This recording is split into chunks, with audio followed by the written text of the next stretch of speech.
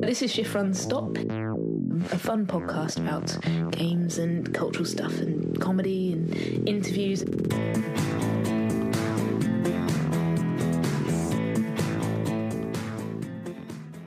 Yeah, we should. I was thinking we should make it easy for ourselves by counting down and then clapping simultaneously or something.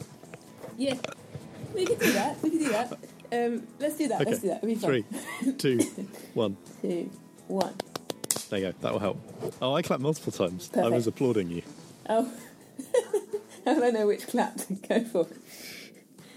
3, 2, 1. Oh.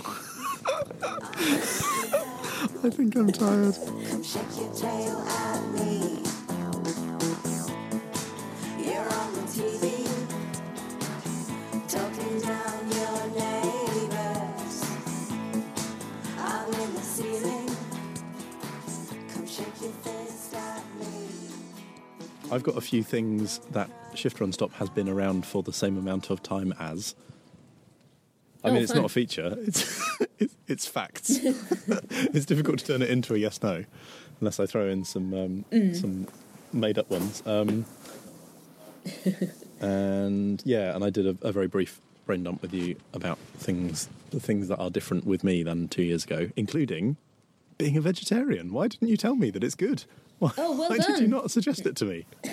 Oh, you just love meat so much. I didn't want to deprive you of your great pleasure in life. So what brought this about? That's a great step.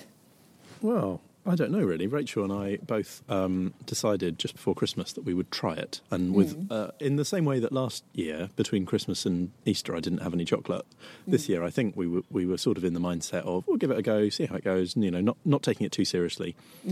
And obviously close to Easter now, and I was thinking to myself last night, am I missing it? Would I actually eat a roast chicken if one was offered? Oh, I don't think I would. I don't think I am missing it at all. I'm really enjoying vegetables. It's very odd. I wouldn't have guessed that a year ago. Yeah, I'm thoroughly enjoying it.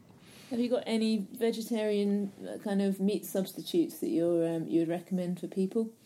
Or you vegetables just go for mostly, just vegetables, just eat a vegetable. Yeah, no, we've not replaced meat with other things. Although I do see why, like fake bacon and fake burgers and stuff. I do see why society has a place for those. But I've always thought that that's cheating. Really, I think you just find other things. What about you? Have you been you've been a veggie for a long time? I think. Yeah, since I was about 15. But I do have fish, so I'm not really a great vegetarian. I don't have that much fish, but I will have it still sometimes. But no, similarly, I don't really have many meat substitutes. I mostly just have vegetables and sort of dairy and things. And it's quite easy to get into a habit as a vegetarian of just eating really unhealthily as well. You can just go, I'll just have a pot noodle. I'll just have some more crisps. Yeah, there's a lot of vegetarian-friendly snack foods, isn't there? There are. Almost everything that you want to eat that's fatty and tasty and sugary. You sort of think you're being healthier, and then you realise that you're actually just eating rubbish junk food as well, which would be healthy just to have some actual bacon or something. But but no, it is, and I think once you appreciate the deliciousness of vegetables, then there's no going back, is there? You just go, oh, actually, this is really good. It's really tasty, and the textures and the flavour. A good vegetable curry, or, I don't know, a lasagna made with kale. I don't know. There's loads of things you can eat. It's brilliant. Excellent. Do you feel healthier in yourself or anything as a result, or you're just enjoying food more? Yeah, I'm not sure. I mean, I'm relatively active, and I do a bit of running and a bit of cycling, so I think I would have noticed if I wasn't able to do the things that I used to be able to do. So I don't think I'm less healthy, but equally, I don't think it's kind of turned me round and made me a new person. I watched a documentary, you might have seen it actually on Netflix, called what's it called? Very vegetarian propagandist piece. Right. It's no, I don't have Netflix. The Game Changers, it's called. Okay, all right. And listeners may be familiar with The Game Changers, which is very, very pro-vegetarian documentary. And it sets out all sorts of benefits that you might see over the course of being a vegetarian. I don't think I've spotted any of those, but yeah, it's cheaper. It's definitely it's saving us a lot of money when you go to the pub and you have vegetarian options rather than meaty options, noticeably cheaper. although obviously not going to the pub as much as we were. But that was fun when we got to do that, and just in the shopping bill generally, and I think it's I don't know. I think I could convince myself that it's given me a bit more vim and vigour and energy, but I don't think that's true. I'm in computers.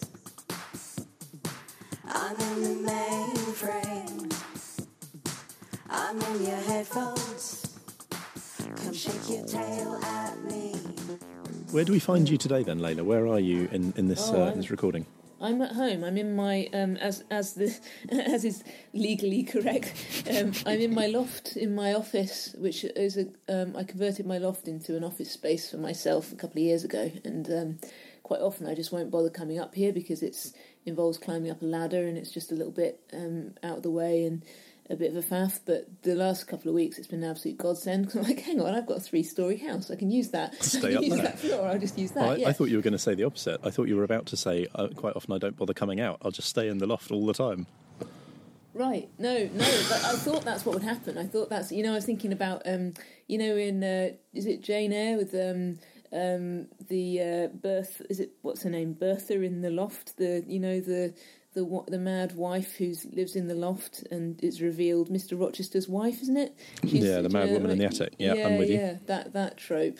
And I was thinking maybe she just got a loft conversion, and then she was like, she liked I'm just it. staying here, yeah, because This is it's nice. really nice. So for a while, it's really nice, and then you sort of forget, and you can't be bothered to go up the stairs, and you end up just working in the kitchen again. But it's given it a new lease of life. So I've been up here a lot. In the last few weeks, which has been really nice, actually made good use of it. But I understand that you're saying about where am I at the moment, but I understand that you are now newly working from home when you don't usually, do you? Yeah, I don't prefer to work at home. My house is fairly small, and it has a woman and a 6-year-old boy in it, as well as me, and that's just reaching capacity for a small 2-bedroom house. That's you wouldn't want any more people in it than that. We're thinking of adding a dog to the mix. I'm not totally sure how that's going to work in terms of size and space. But, at the moment, I'm definitely missing getting out of the house and going to the office. Yeah. I'm currently working in a little corner of the kitchen with my back to the fridge. It's all quite cramped in there. So at the weekend, we set up a tent in the garden. And I'm recording at the moment. Shift Run Stop Towers is your attic and my tent in the back garden. Love it. It's great. You might hear a bit of rustling from time to time and maybe some bird noise as things move around. It's lovely. How big is your tent? Is it one of these ones that a normal-sized human can stand up in, or is it like a sort of, what are they called, bivouac or whatever, the ones they hang off the side of mountains? It's somewhere in between. It looks like it should be hung off the side of a mountain. It's like a dome tent. Okay, yeah. Probably sleep 4 people who loved each other very much. Or 2 people who needed a bit of space. I can only just lay down in it. It's kind of square in... it's kind of square. Footprint, that's the word I was looking for. So if you were to lay me down in either direction, I'd probably go end to end. My most comfortable position would probably be diagonally. So I think this is really a tent for one, for one very tall man.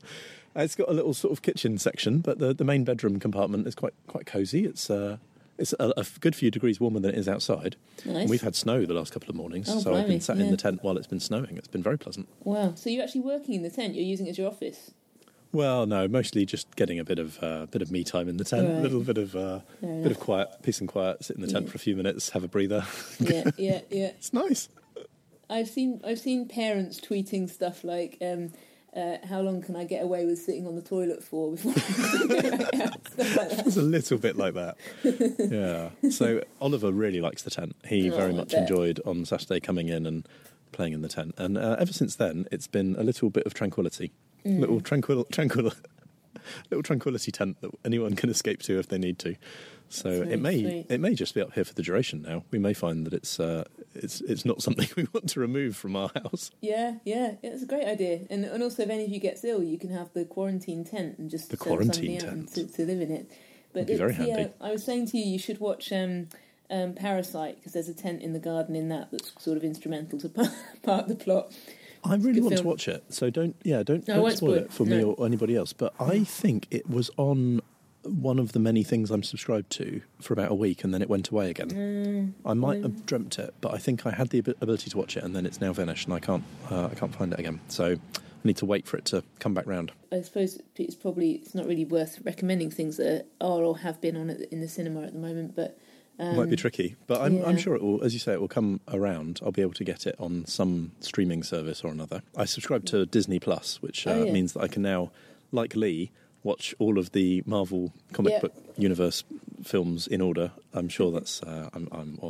I'd love to ask him, actually. I should ask him whether he's subscribed to Disney Plus just so that he can have them again in another version. He must have all of them already, do surely. they literally have all of them then on Disney Plus? I haven't checked, but it's got a very long list of Amazing. Marvel films. It seems to have all the Star Wars films, which is cool. It's obviously got a lot of Disney stuff, as you'd expect. Yeah. And it's got Simpsons. It's got 30 series, which I think is all of the series of The Simpsons. So I'm tempted to start watching The Simpsons from the beginning. I would expect Lee has it then, because he's a massive Simpsons fan, isn't he, Lee? So He would want both, wouldn't he? He'd want The Simpsons and the Marvel stuff.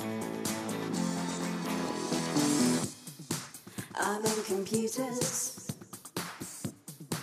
I'm in the mainframe. I'm in your headphones. Come shake your tail at me. Yeah, I think we're all sort of learning different ways of coping and dealing with things. And it's definitely stressed me out a fair bit in different ways over the last couple of weeks. So, yeah, what would you say? A couple of weeks into it? It's probably... yeah, I would say I think it's like a week since we went into sort of police lockdown. I think that was lockdown. I think that was the Monday a week ago, and I think it's about 2 weeks till they said, seriously, don't leave your house or we'll have to do something more serious. So yeah, come I on, stop it's- being silly. Stop going to Yeah. Richmond Park and being silly, everybody. Oh yeah, that's right. Yeah, did you see those pictures on the news? Terrible. Absolutely terrible. God, it's unbelievable. So annoying. And you were taking it very seriously already, so you must have been annoyed by that too. Yeah, no, I started out quite hardcore about it, and lots of people told me off for taking it too seriously and saying, Right. stop stirring up fear. And, Chill out, I was woman. like, guys, just look at the news, look what's definitely going to happen. But no, it was quite frustrating. But I take no pleasure in being right on this occasion. Cassandra, that's you. You were right all along. Yeah, well, it was when the schools closed, that's what did it for a lot of people. That's what made it feel real. Yeah, I can't imagine actually what you guys are going. What anyone who's sort of got a child unexpectedly at home now until perhaps September. Maybe is forever. dealing with. Maybe for a long time.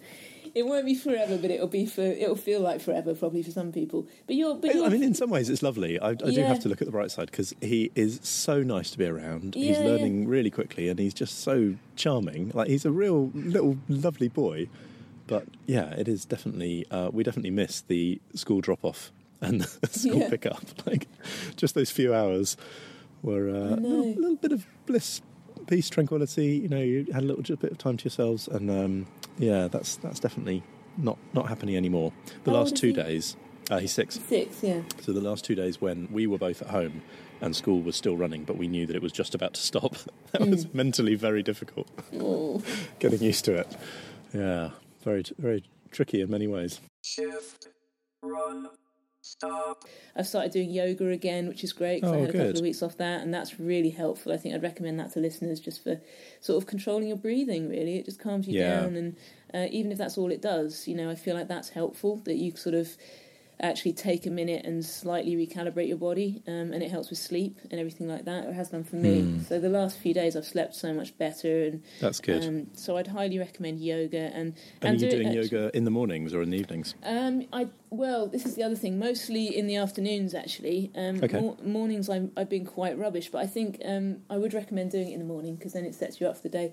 But the other thing you were asking before we came on air about tips for working from home, because I more or less work from home a lot. Though the thing is, I'm really really bad at it, and so.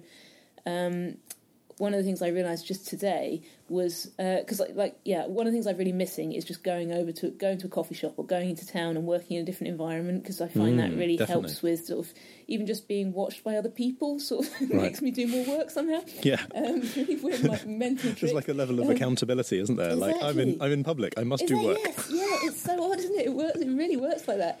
So I'm sure a lot of people are finding that really hard as well. But one thing that I thought of today was that I can kind of trick myself by saying that if I if I don't start work at a certain time in the morning, like I've discovered that if I'm not working at like 10 a.m, then I probably won't get anything done till like 3 or 4, if at all, that day. I'll just put it off and Right. put it off and mess around. So what I need to do is, if I get to 9:30 in the morning and I'm not working yet, if I'm still not working at 10, then I'm not allowed to do any work that day. That's how I think. So it's like, right, that's it. Like a cut-off. You've lost that day's work now. You've got to do something else instead. And all you my can think about all goodness. day is like, oh shit, I should be doing work. And it's like an extreme punishment that kicks in. It's like, right, sorry, you've missed your chance. You didn't turn up to work, so you can't do any. That's amazing. because where did you pick this up from? I Is just this thought an of it invention this of morning. yours? Yeah, I That's just came so up with, cool. I was just thinking this morning, like that might just work for me because because I get paid by the day basically anyway at the moment, so I'll invoice for how many days I've done, and there's no fudging it. There's no saying, oh, I started later in the day. I'll charge for half a day. No, not happening. If you don't start at 9:30, that day is a write-off. So you That's just can't do it. genius. I'll see. I'll let you know if it works. I Yeah. only invented it this morning, but we'll see. But If you run out of money after 2 weeks, it could be a problem. exactly, yeah. Well, fortunately, I'm not supporting anyone else, so it's like only. I think I don't know. Do you find that more motivating, knowing that you've got a family to support? I'm so lucky. I mean, I can do my job anywhere. I can do it from the office. I can do it from at home. Not everyone has that, and you must find the same. That it's just such a relief to know that actually there's work to do if you want to do it, and having the ability to do it from home where my family are.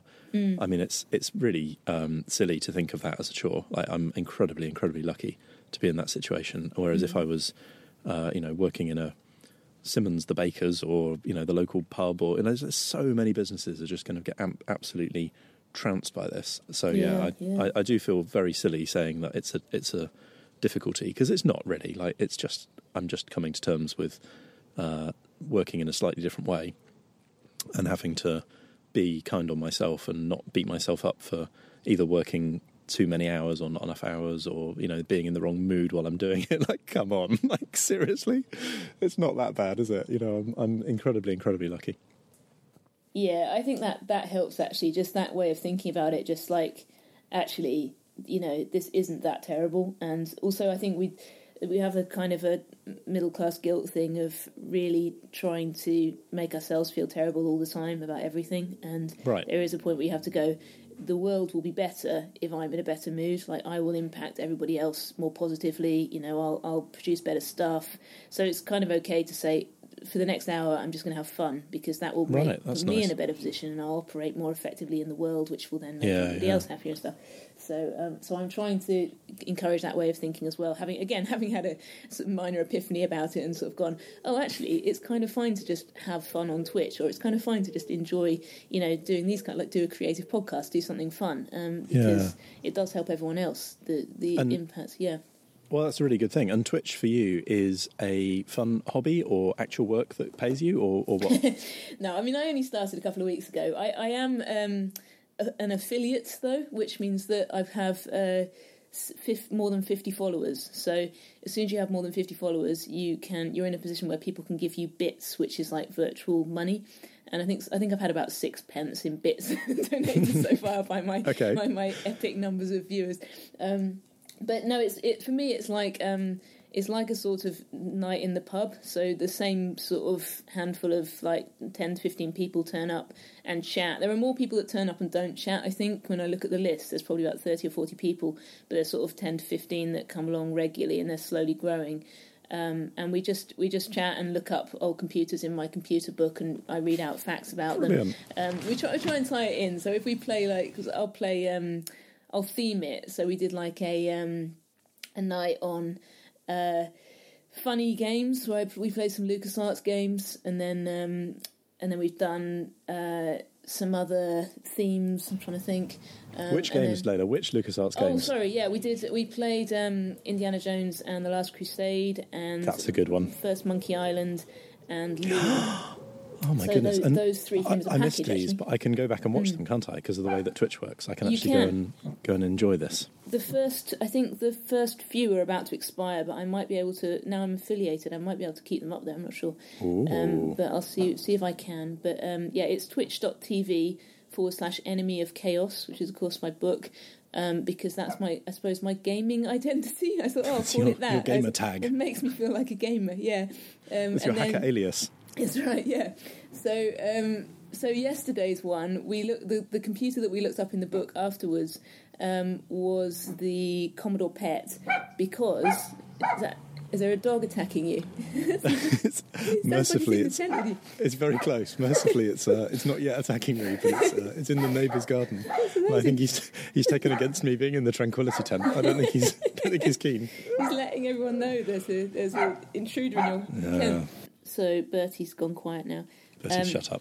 Yeah, so yesterday we looked up the Commodore PET on my Twitch channel in my book, because we actually had a special guest on the channel, and actually you should come in as a special guest too, and I'll keep doing this, and I'm going to get LJ Rich in as well, and just kind of I want to see LJ. Yes, she's doing really well. I'm talking to her a lot at the moment. But yeah, but yesterday's guest was Ian Livingstone, who actually I remember now has been on the podcast before, hasn't he? Because you interviewed him. Yeah. Yes, he has been. I think it was the.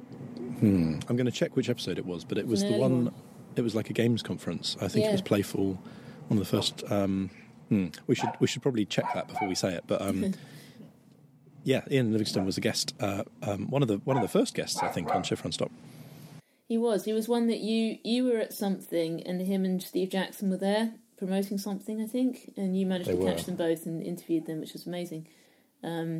And yeah, it was so Ian Skyped in, and I tested the Skype into Twitch thing, and it worked quite well. I tested it on Ian Livingstone, the sort of most famous gamer royalty that would ever possibly be interviewed. I was like, yeah, let's start at the top with this trial. Fortunately, it worked. Co-founder of Games Workshop, I think, is one of his accolades, isn't it? Co-founder of Games Workshop, author of the fighting fantasy books. Sort of godfather of Lara Croft. He was the chairman of IDOS, who produced Tomb Raider, and he Skyped in from his sort of office, which is a room with 1,000 board games piled up behind him. And, that photo that screenshot of him with all of his games and Lara Croft behind him is very impressive. He's got 3 life-size Lara Crofts from different eras, and I think he was a bit embarrassed. I was like, "Can you show us all the Lara Crofts?" He's going, "There's 2 Lara Crofts. Let's just carry on." we don't need to see all of my Lara Crofts. We'll just look at these 2. I wonder how many there actually were. Maybe he was like, "Let's not see all the Lara Crofts." There's more than 3, and he had a big model dragon and stuff as well. But no, he was lovely. So what we might do in this episode now is put some of that chat into this, so that we can do double duty on the content, and people can hear my chat with Ian. Shift, run, stop. Do you find that, because you've talked a lot about play as a sort of learning tool for children and kind of using them in education, sorry, I keep getting things popping up. Do you find that play helps you in kind of learning or in your management style or anything else? Do you use it outside of for game's sake as well? Well, we're playful by nature, aren't we? When we arrive in this world, we interact with that world. We learn through play. That's our discovery mechanism. And, we never stop learning through play. It's just that we seem as society think that play has to stop at a certain age. And I think you're never too young to start, never too old to stop. And play, in pure sense, is problem solving, is intuitive learning, is trial and error, is creativity, is communal activity, and playing board games. There's all sorts of wonderful things happening when you're playing a board game. You're kind of trying to do deals, negotiate, stabbing people in the back, reneging on deals, and trying to find the optimum way to succeed. And I think that's also reflected in video games. So I mentioned earlier, Railroad Tycoon is effectively a management simulation. You're required to build a theme park and build the rides, and so you understand the physics of building those rides, the economy as you set the pricing level of the rides, the staffing levels required. And if you get it wrong, it doesn't matter. You tweak the parameters, and over time, everyone is a winner. Whereas in an exam, which is an arbitrary, if you get it right, you're able. If you get it wrong, you're seen as less able. You're kind of punished for making a mistake. But in the game, it encourages you to try again over and over. And we all learn at different rates. Therefore, a game allows that learning over time so everyone can be a winner. So I think games teaches you in a much more pleasant way that we can all become successful over time, given the right incentives. So I think you're allowed to fail in a safe environment when playing a game. I don't want to get kind of too techie about this and too earnest about it, but I do think that games facilitate a natural learning experience where people feel good about learning, and rather than feeling, oh, well, learning is clearly not for me because I'm crap at it. Yeah, I'm quite fascinated by you mentioning things like Railroad Tycoon, these kind of, and the Football Manager games, where the game is really like a job. It's just have a job, have a go at having a job, a different one to the one you've got for a while. It's quite, and those can be some of the most popular games. It's like, well, it makes learning fun, Yeah. and also it's learning by doing. It adds context. A lot of learning in schools is very abstract. yeah, that's true. And a lot of rote learning still. So if you're learning about how to make glass and some person just reads a book and you kind of remember or then forget the next day. But if you're playing Minecraft and the child will get silica sand, apply the heat of their furnace to that sand, create glass, put it in their building, and by actually doing it with their own hands, they will really remember that because it gives you a much deeper learning experience. And getting back to the Fighting Fantasy books I used to write, they were hugely successful. Got a whole generation of children reading in the 1980s because they were empowering, because they were interactive. They took control and they were deciding their own destiny.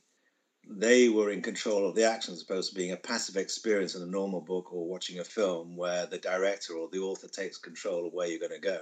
The interactive experience allows you to take control. And the books actually raised literacy levels, they improved critical thinking. It was effectively analog hypertext and making choices and then doing their own creative writing. And they actually improved literacy levels by nearly 20%. Yet at the time, they were castigated by the media because they were a game book. And that word game sends the media into apoplectic frenzy, where I was thinking that actually games could be good for you. So the Evangelical Alliance published an 8-page warning guide about the book saying, oh, because you're interacting with ghouls and demons, you're bound to get... Wow. A worried housewife in deepest suburbia phoned a local radio station and said, having read one of my books, her son levitated. So the kids thinking, oh, for £1.50, why? Fantastic, we'll have some of that. The local vicar threatened to chain himself to Penguin Books' gates until they were banned. There were petitions sent in by worried parents. There were magazine articles warning about the dangers of children using their imaginations too much. I mean, this was insane. This is only the 1980s.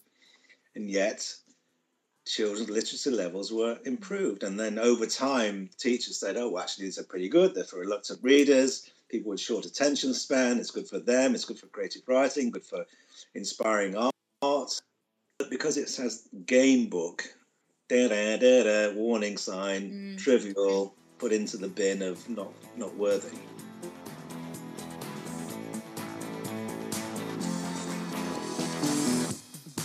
I'm in computers.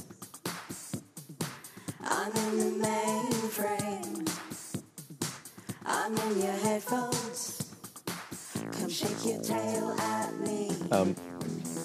And if people want to hear more of that, hopefully they can go to your Twitch channel and see that and more.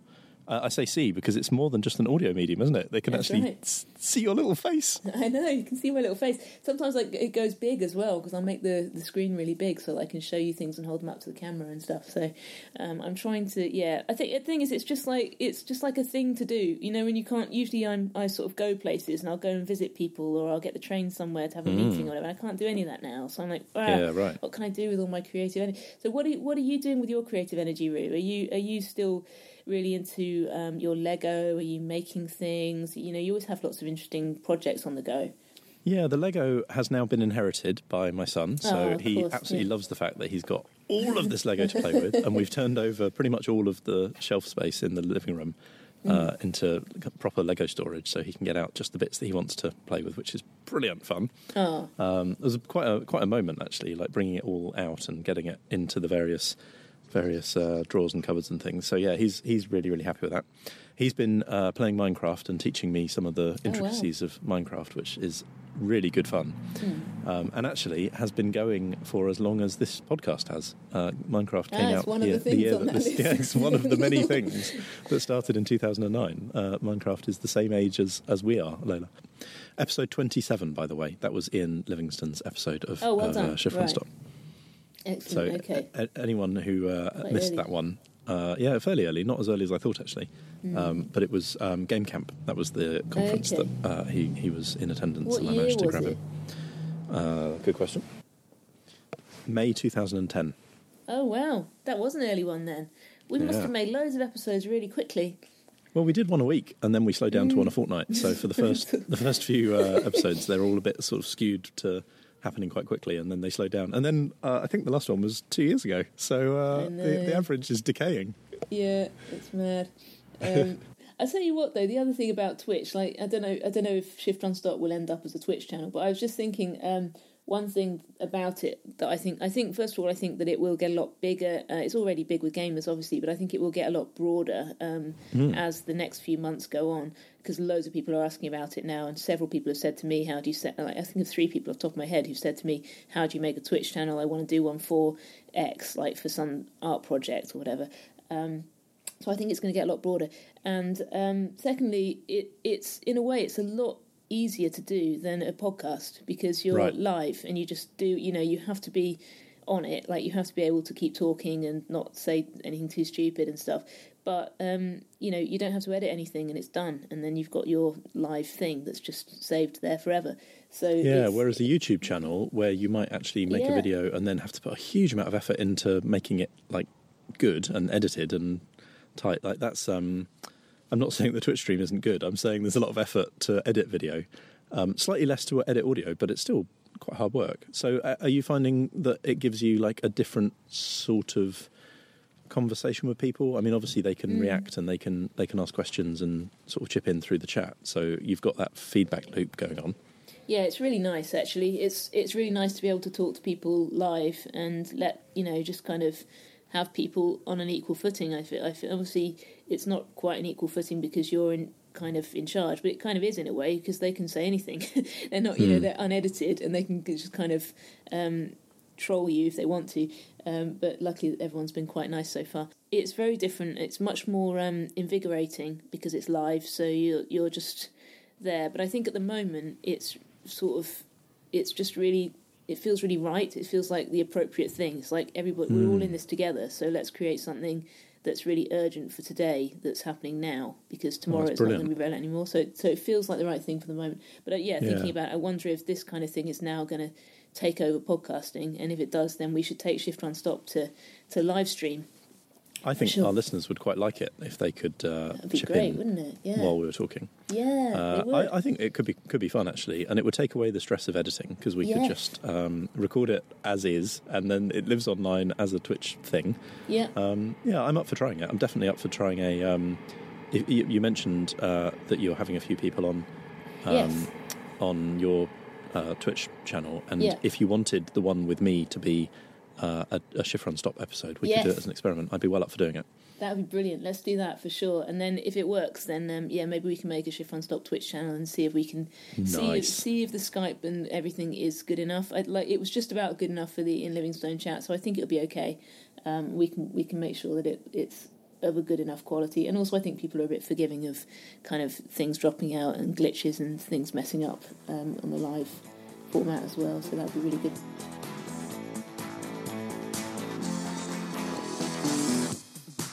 I'm in computers. I'm in the mainframe. I'm in your headphones. Come shake your tail at me. So the positive things, I've got 1, 2, 3, 4, 5, 6, 7, and then I mean there are many, but I've stopped at 7. Number 1 is fewer smug holiday photos on social media, which I think is quite nice.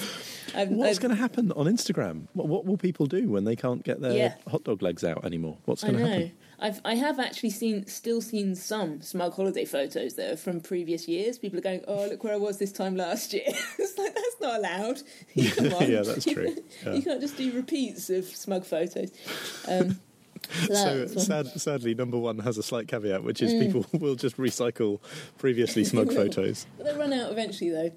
But I was wondering, I was wondering if there's going to be like a thing, like there's a fear of missing out thing, isn't there, on Instagram, where you sort of see people having a great time. I wonder what the sort of inverse of that is, like if it's like if people are going to be proud about staying in or something. It'll be like another. Yeah, it feels like a big coming together, doesn't it? Maybe this is one of your 7 things, but it feels like we're all in the same boat, which I really like. Yeah, no, that is really nice about it. You're right. I didn't actually write that down, but I definitely agree. Number 2 is people forced to be creative through the constraints imposed on them. So coming up with new ways to work and new ways to make stuff, and it's quite nice seeing people respond to the challenges. I've seen people like writing notes and holding them in their windows for their neighbours, like asking the names of their neighbours' cats and stuff like that. That's quite sweet. Within a couple of days, our street had gone through, you may remember these phases, gone through the phase of painting a rainbow and putting it in the window. Did you come across that one? No, I think it was beginning of last week or the week before. It was very popular on the local community WhatsApp groups. It seemed like it wasn't just our one. It seemed like it was a bit of a kind of UK-wide phenomenon, at least. Everyone had a rainbow in their window in our road. And then I think the following week or later that week, a lot of people lit a candle for the NHS, maybe. Didn't seem quite as creative, that one, lighting a candle. And then the following week there was definitely getting outside and clapping. There was a particular time when everyone got out and clapped. Again, not massively creative, not as creative as painting a rainbow. But nice little sort of community spirit thing of like we're all doing this thing and we're all slightly kitsch in some ways, I suppose. Like these things aren't what I would naturally have done previously, but it felt right to join in. It felt right to sort of do a thing that everyone was doing. Yeah. No, there's something quite nice about it, isn't there? I don't know how I feel about the clapping for the NHS thing, because it's a bit weird because I don't live on like a cold. I live on like a main road, so if you're going to clap, you have to stand out in the street like on the main road and just clap at the shops on the other side. It's a bit odd. Although that is, I mean, for me that's a positive actually. Is that now that there are fewer cars around, my house is really quiet now. There's no traffic noise because the street's nice and quiet, so that's another positive thing.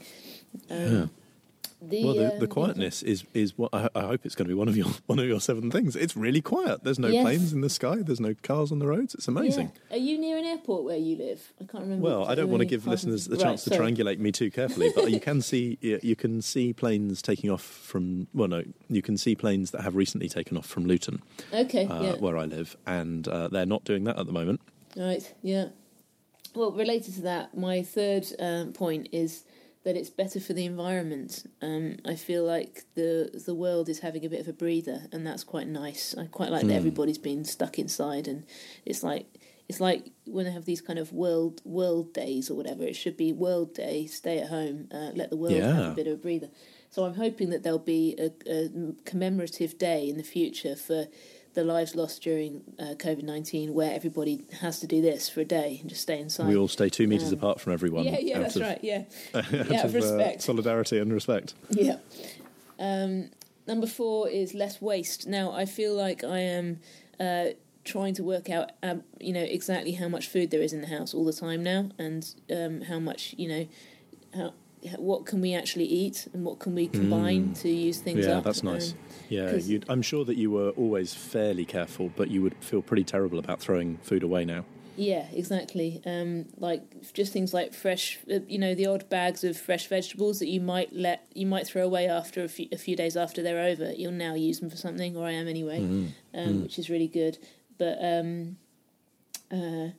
Rachel made a banana loaf this morning, maybe even. And she said, "I've just used the last 2 bananas. Those last 2 bananas, they were black, completely black. They were more than ripe. These bananas." Yeah. But she was not going to throw them away. We've got Yeah. rabbits now as well, so the rabbits take care of most things that we won't eat, which is quite good. That's You have to be handy. careful with rabbits, though. There's certain things that you would be surprised that they can't eat. You have to always check. We ask Alexa. We say, Alexa, can rabbits eat cauliflower? And things like that. And, she always knows. It's very helpful. I hope she's right, but we trust Alexa to know what we should feed to our rabbit. People think of rabbits as quite straightforward pets, but actually there are loads of things with rabbits, aren't there, that you have to know. Quite fiddly.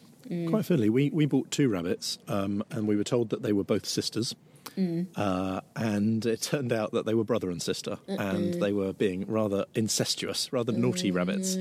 So we had to take them to the vet and get the little boy seen to, which was all very stressful because, it was. I mean, this was pre-lockdown era, Yeah. so it was relatively relaxed compared to what it would be like now. Trying to find a vet that will that will meet you would be. I'm sure they still have to work, but yeah, They do. Well, I'd feel rather bad about that. We had a vet consultation about my dog over FaceTime last week. There we go. They could have just talked me through the procedure. They could have just told me what to You do. could have done, given I could him a have dealt with snip. Maybe watch the First of all- sharpest knife. You'll need a very clean scalpel.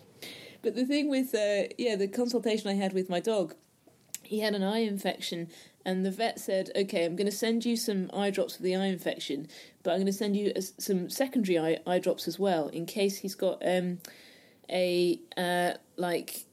ulcer in his eye or something." And Ooh, ouch. she said these secondary ones, she said they're like fluorescent yellow stuff, and you put My them in the goodness. eye, and if there's an ulcer, it should show up green.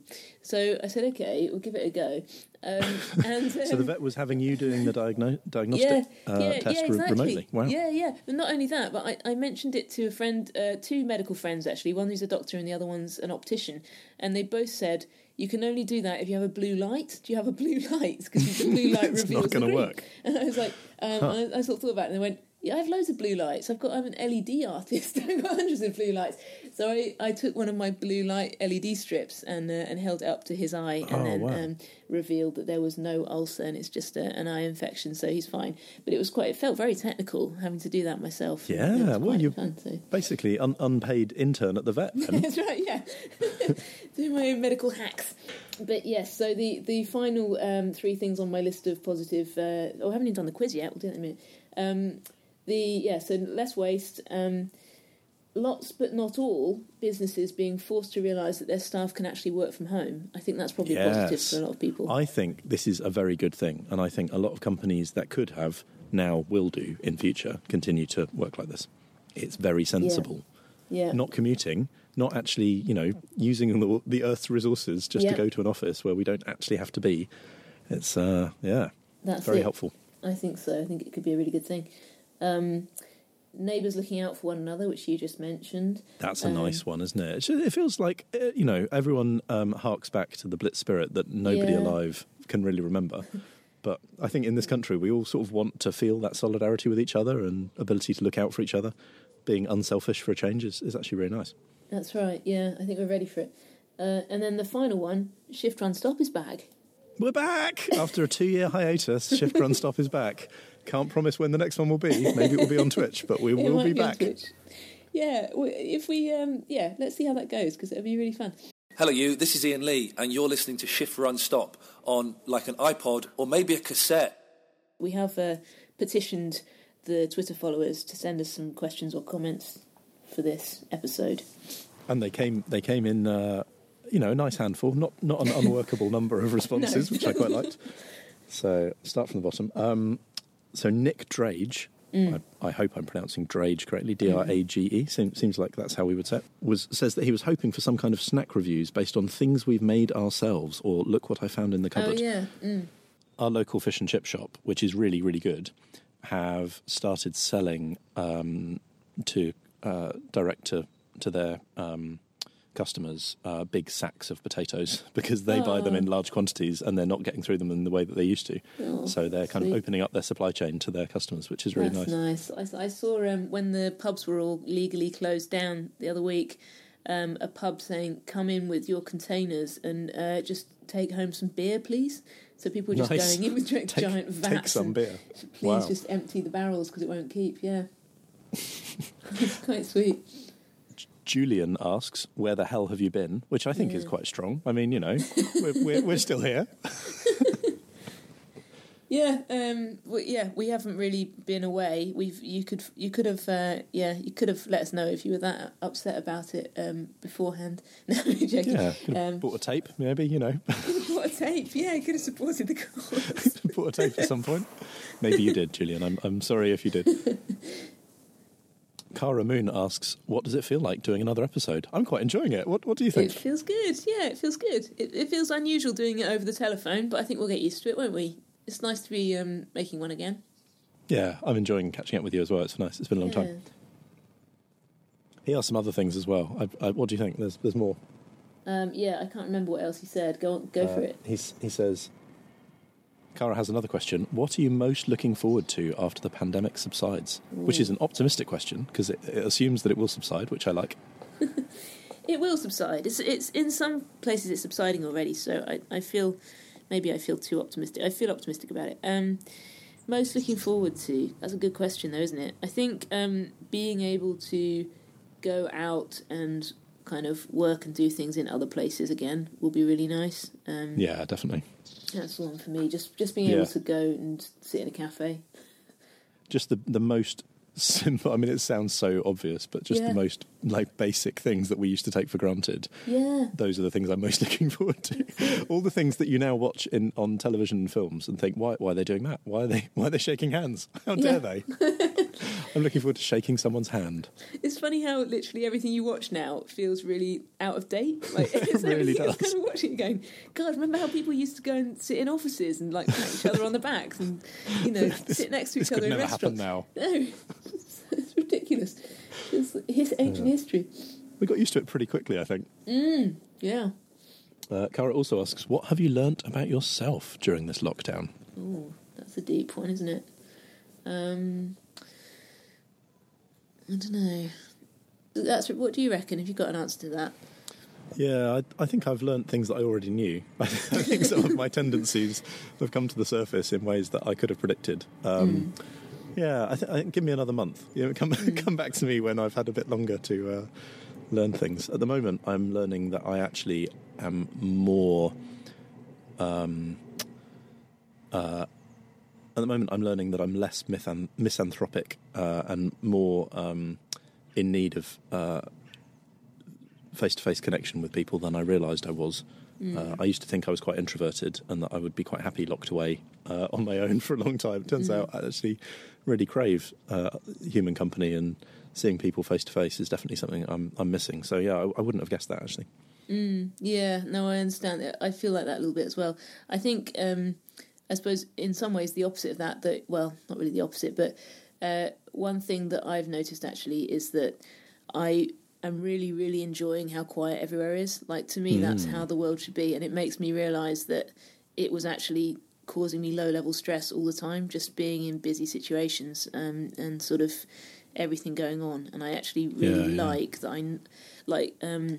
We had to do a drive, quite a long drive, just before the proper lockdown came in, and most people were staying in by that point, and the roads were quiet, and I was just looking at all the houses in the towns we're driving through, thinking, I know where everyone is. I know what they're doing. I know what they're thinking. This is the first time ever I've understood the world. It's amazing. It's it's the world feels really, really manageable. Smaller again, doesn't it? Yeah, definitely. And especially you live in a city, don't you? Sheffield is not exactly a kind of village where you might have that feeling even in the 21st century.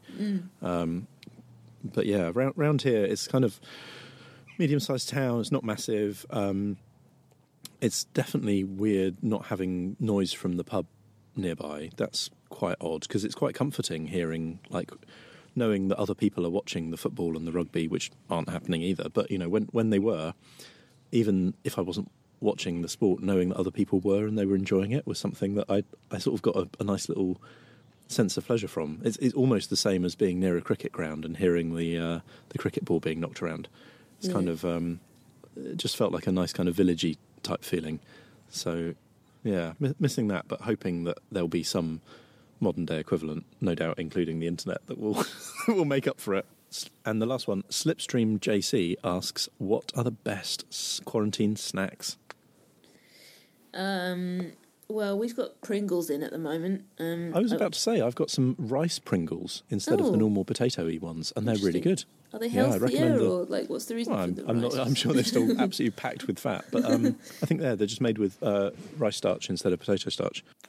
We should also ask Slipstream JC what she recommends as kind of emergency snack food, because she used to be a soldier and is now an NHS, I believe, an ambulance driver or something. I think that's like right. that. Yeah. So, yeah, I think that's right. I expect she's quite good on the sort of emergency food stuff. So, Jess, if you've got any suggestions, we'll be delighted to hear them, and we'll try and get hold of stuff.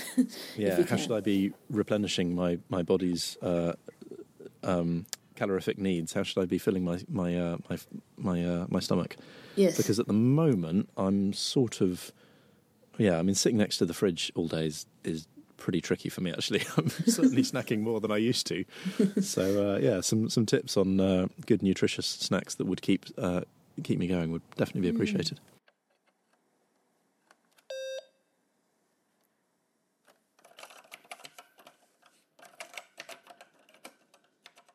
Actually, yeah, I was thinking about that, talking about eating dog treats, that episode of Red Dwarf marooned with the That was a brilliant episode. That's well worth watching again. That would be worth watching at the moment, wouldn't it? That's a great episode. Totally relevant.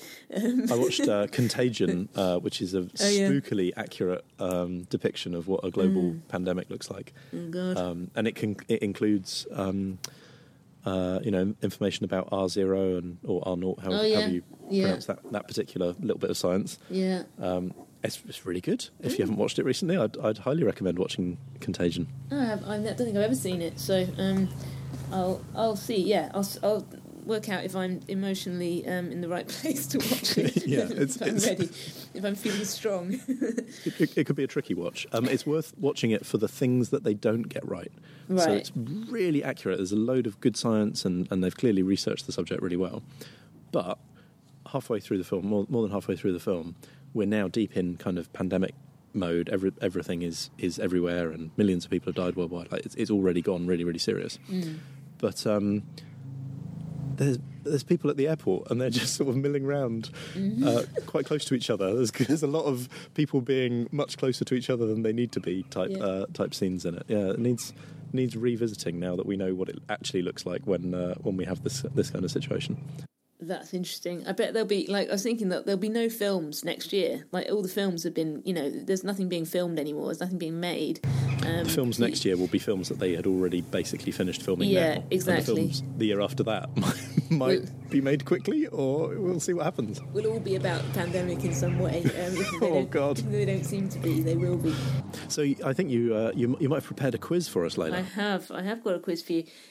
So what we can do is, I guess, leave a gap to allow the listeners to answer either out loud or in their head before you do. So we can try it that way. Okay. And as before, do this properly. Like, if you're listening at home, don't just fool yourself into thinking that you got it right. Actually make sure that you've got this locked in, you know what your answer is, and then compare it. It's very important. It's not just a game. It's very important. It really annoys me when I do it, when I'm watching something on telly and I convince myself that I got the right answer, but I didn't really. So, quarantine quiz. So there are only 6 questions, and I don't think they're very difficult, but I know that sometimes you, like me, that can't think of actors' names and stuff on the spot very quickly. So that's definitely a thing. I need IMDb to be any good at that. You can feel free to say, isn't it so and so from that thing, and then that other thing, that one. I'll allow that one. you. Yeah. Okay, good. That's good. I'll get a lot of half marks, I expect. So, question 1. What was the name and species of the hand puppet in the Quarantine episode of Red Dwarf, as in the episode called Quarantine? I think I'm going to get full marks on this one. I'm going to confidently state that the penguin, that was a puppet that he had on his hand, was called Mr. Flibble. That's correct. Perfect. Yes! Woo. My Red Dwarf knowledge is still strong. I thought I'd start with an easy one. Number 2. It's the same episode. Do you remember how they escape from quarantine? I believe. Oh, wait for listeners to think about it for themselves for a second. I believe that was me jumping in very, very quickly because I'm quite smug about the fact that I believe that they use the luck virus Yes, well to done. instigate an unlikely sequence of events that leads them to getting out, including typing a very long entry code number. Yes, exactly. Yeah, and I don't even know if I would have remembered that. To be honest, I was reading about the quarantine episode and trying to think of questions. It's a good episode. It is a good episode, isn't it? And also, yeah, Marooned is similarly about them being stuck with without much to eat or anything. So that's also a really good one to watch at the moment. Of the two, I mean, they're different, very different episodes. But of the two, if you could only watch one, like if you had the ability to own one of these on DVD in the future when Netflix is banned for various reasons, which one would you go for if you could only hold on to one? Yeah, me too. Yeah, it's a really good one. Yeah, Yep. Quarantine's a beginner's choice, really, isn't it? With Mr. Flibble, and everyone loves Mr. Flibble. But Marooned, it gets more of that kind of Lister having fun and then feeling bad about life, and it's got some classic Rimmer in it. It's very good. It's like Waiting for Godot. It's like a play. It's amazing. Yeah, it's so beautiful. But yeah, again, one of my great frustrations with really good episodes of Red Dwarf, you can't get any of them as like reaction gifs. All the gifs are like Mr. Flibble, and the sort of the cartoony stuff and the sensitive, like important character development things don't turn up as reaction gifs on Twitter, so I can't use those references. the really serious, heartrending stuff doesn't get used on Funnily Giphy. enough, no, it doesn't. Giphy. Right, question 3. In the 2002 David Fincher movie Panic Room, Yes, who plays, and this is obviously you can see where I'm going with the kind of quarantine theme. I like it. Who plays Jodie Foster's daughter? Oh, I don't know. I vaguely remember the film. If you'd asked me who directed it, I would have been very pleased that I would have known it was David Fincher. It's got some really good visual effects in it. Jodie Foster's daughter. No, I'm afraid I would absolutely be guessing. I mean, I would. I'm not entirely confident I would have known that Jodie Foster was in it, to be honest with you. Right. So, who played her daughter? It was Kristen Stewart from Twilight. Really? Yeah, when she was like a breakthrough role, and she had sort of short blonde hair and looked quite different. I did not know that. I know. Was it it's quite a long surprising. time before Twilight, even? Well, Twilight was probably 2006 or something, wasn't it? So it's a few years before. She was probably a teenager at the time. Yeah, because she was supposed to be quite young, wasn't she? She was only supposed to be about 12 or 13, I think, in Panic Room. Oh, you don't remember because you don't even remember that Jodie Foster was in it. So number 4, what's the name of the Charlton Heston film in which he plays the only known survivor of a biowarfare catalysed plague? Well, I'm going to guess that Charlton Heston, obviously he's been in a lot of things, but I'm going to guess that the reference here is to Planet of the Apes. It's not, actually. What? It's a good guess, though. Oh, come on. Surely he was in Planet of the Apes. Because that was like that was a monkey plague, wasn't it? I mean, it was a plague of some sort that wiped out the humans and the monkeys remained. And Kind of plague. Spoilers. I think there was a. I don't know. You might be okay. right. I can't remember. I'm going to try again. Okay, I'm going to go away from the era correct wrong avenue of Planet of the Apes. What else has Charlton Heston been in? Been a lot of films. I think you'll know when I say it. Is there a clue, maybe? It's a Greek alphabet term. Like a sciencey one. Yeah. It's got a sciencey name, like Yeah. like the Omega something, the Omega files. Yeah, you're really on the right lines. I'm surprised you haven't said it. It's not that then. It's like that, but not that. It's very close to that. Oh God. I mean, it's going to annoy me, obviously. I don't know, Layla. I give up.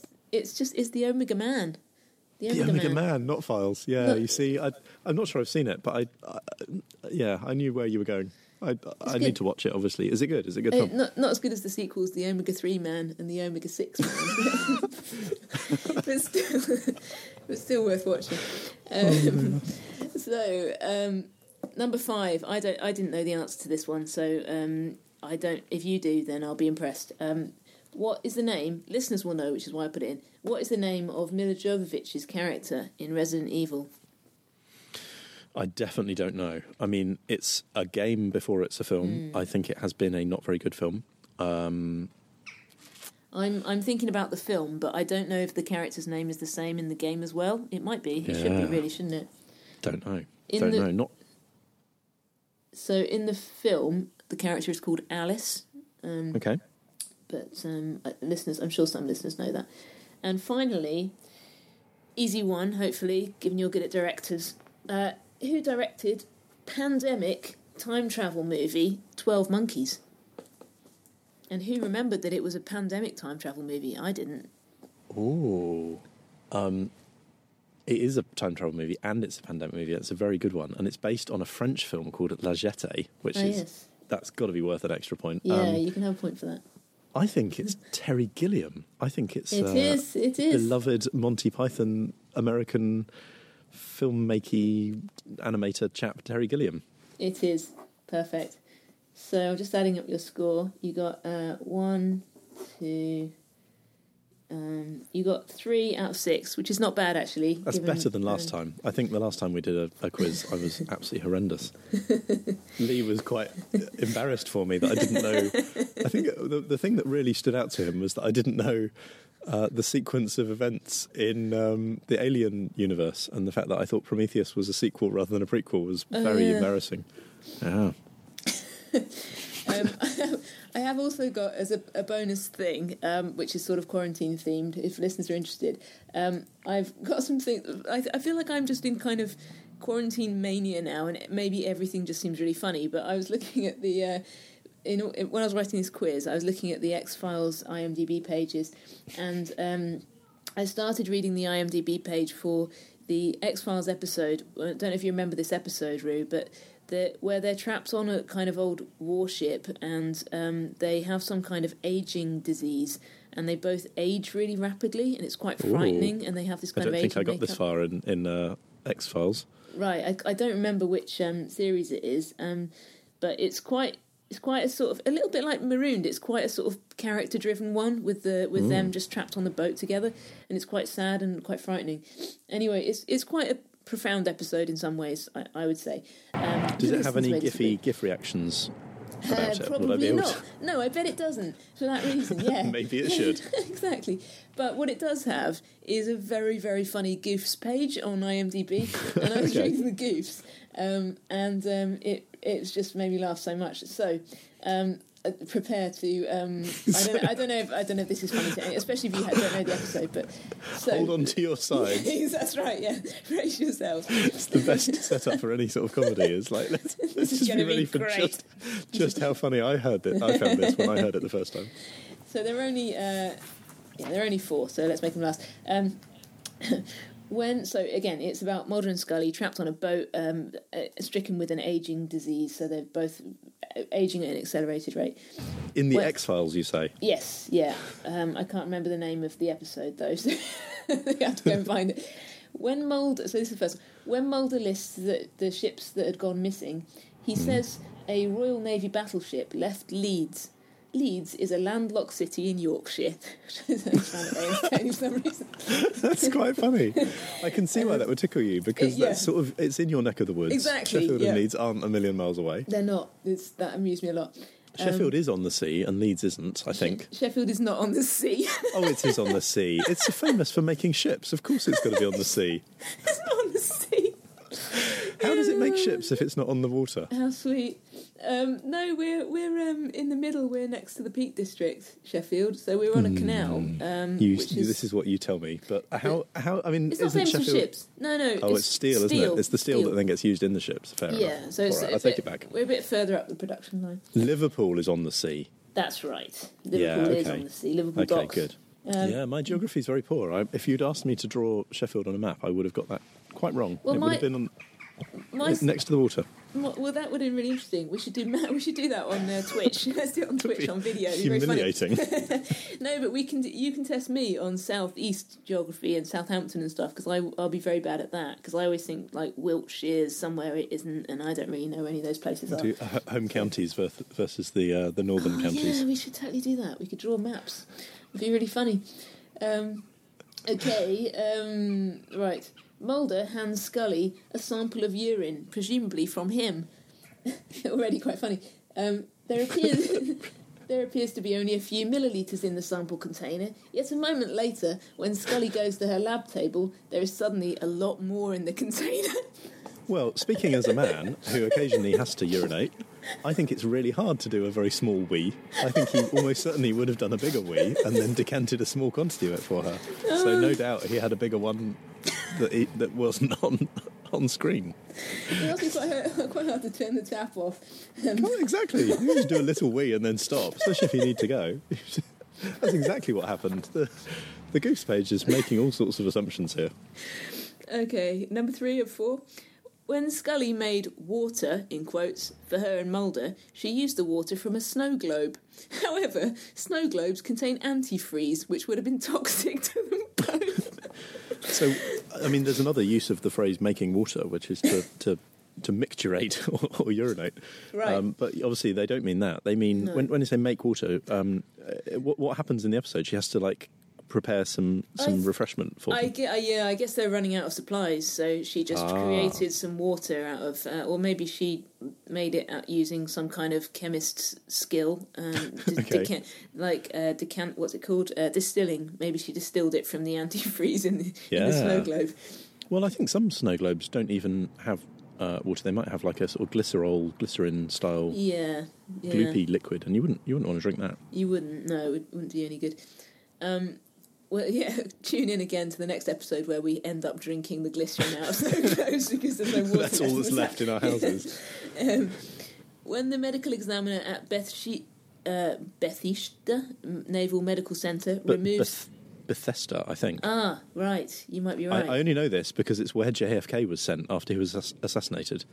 Oh, I love that you know that. That's a true fact. He went Excellent. to Bethesda Naval Base. I can't tell you where it was, but it's a thing. It's if it hasn't come up in another episode of X-Files, I'd be amazed.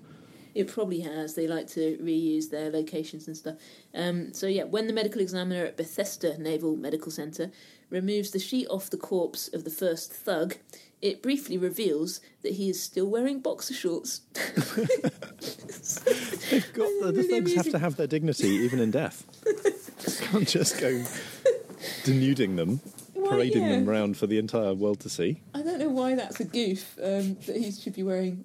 But, I don't know. He's still wearing boxer shorts. How dare Somebody he. was disappointed. Somebody was hovering over the pause button, looking to... Briefly reveals as well, like how much of a fraction of a second was it that you had to hit the pause to see that. The Blu-ray really shows it in all its definition. So Well, that's it. Yes, That was good content. Well done. thanks. Well, No, it was Layla, fun. I've thoroughly enjoyed that. I thank you ever so much for your quizzes and your goofs thank you. and your all your ways, all your things. Oh, thank you for your tent and your barking dog.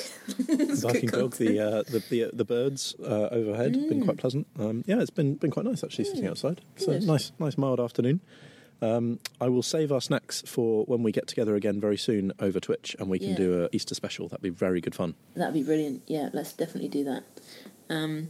Okay, so how do we usually end these episodes? We normally ask our guests to say goodbye. Right. So, I mean, one thing worth mentioning, in case people are tuning in for the very first time, is this long-running podcast has been going for a few years now. There's a few back episodes that you might enjoy listening to. Guys, it's been going for something like 11 years since we started in 2009. Go back and listen to the older ones. They're quite good fun. And if you want to say hello to us on Tinternets, we are Shift Run Stop on Twitter. Yeah. And I think something else as well. There was normally another thing that we have at that point. Do you remember the email address? It's probably linked from the website, isn't it? Do you remember the it's website fine. address? Go to the website. Go to shiftrunstop.co.uk, and everything you might possibly need, including a lot of Russian spam comments, are there. And anything that might be needed for you. That's not great. Also, I mean, if you're a true listener and you've listened to enough of the episodes, then you will be reminded of Shift Run Stop every time you turn on Radio 4, because most of the people that we've had on are either like pundits on Radio 4 now, or like actual presenters or reading the shipping forecast or like reading the news. Like we've just been through everyone, so it's been brilliant. But I definitely think about Shift Run Stop every day because there's always somebody that I've interviewed or met on the radio when I turn it on. Yeah, you can't miss the cultural influence that Shift Run Stop has had. I think we were the launch pad for all of these careers. We got them really early on, didn't we? Before they yeah, were exactly. Big because of us, not because we spotted an innate talent. Naomi Alderman, for example, she wrote a book, and it turns out that it was one of Barack Obama's favourite books last year. That's very cool.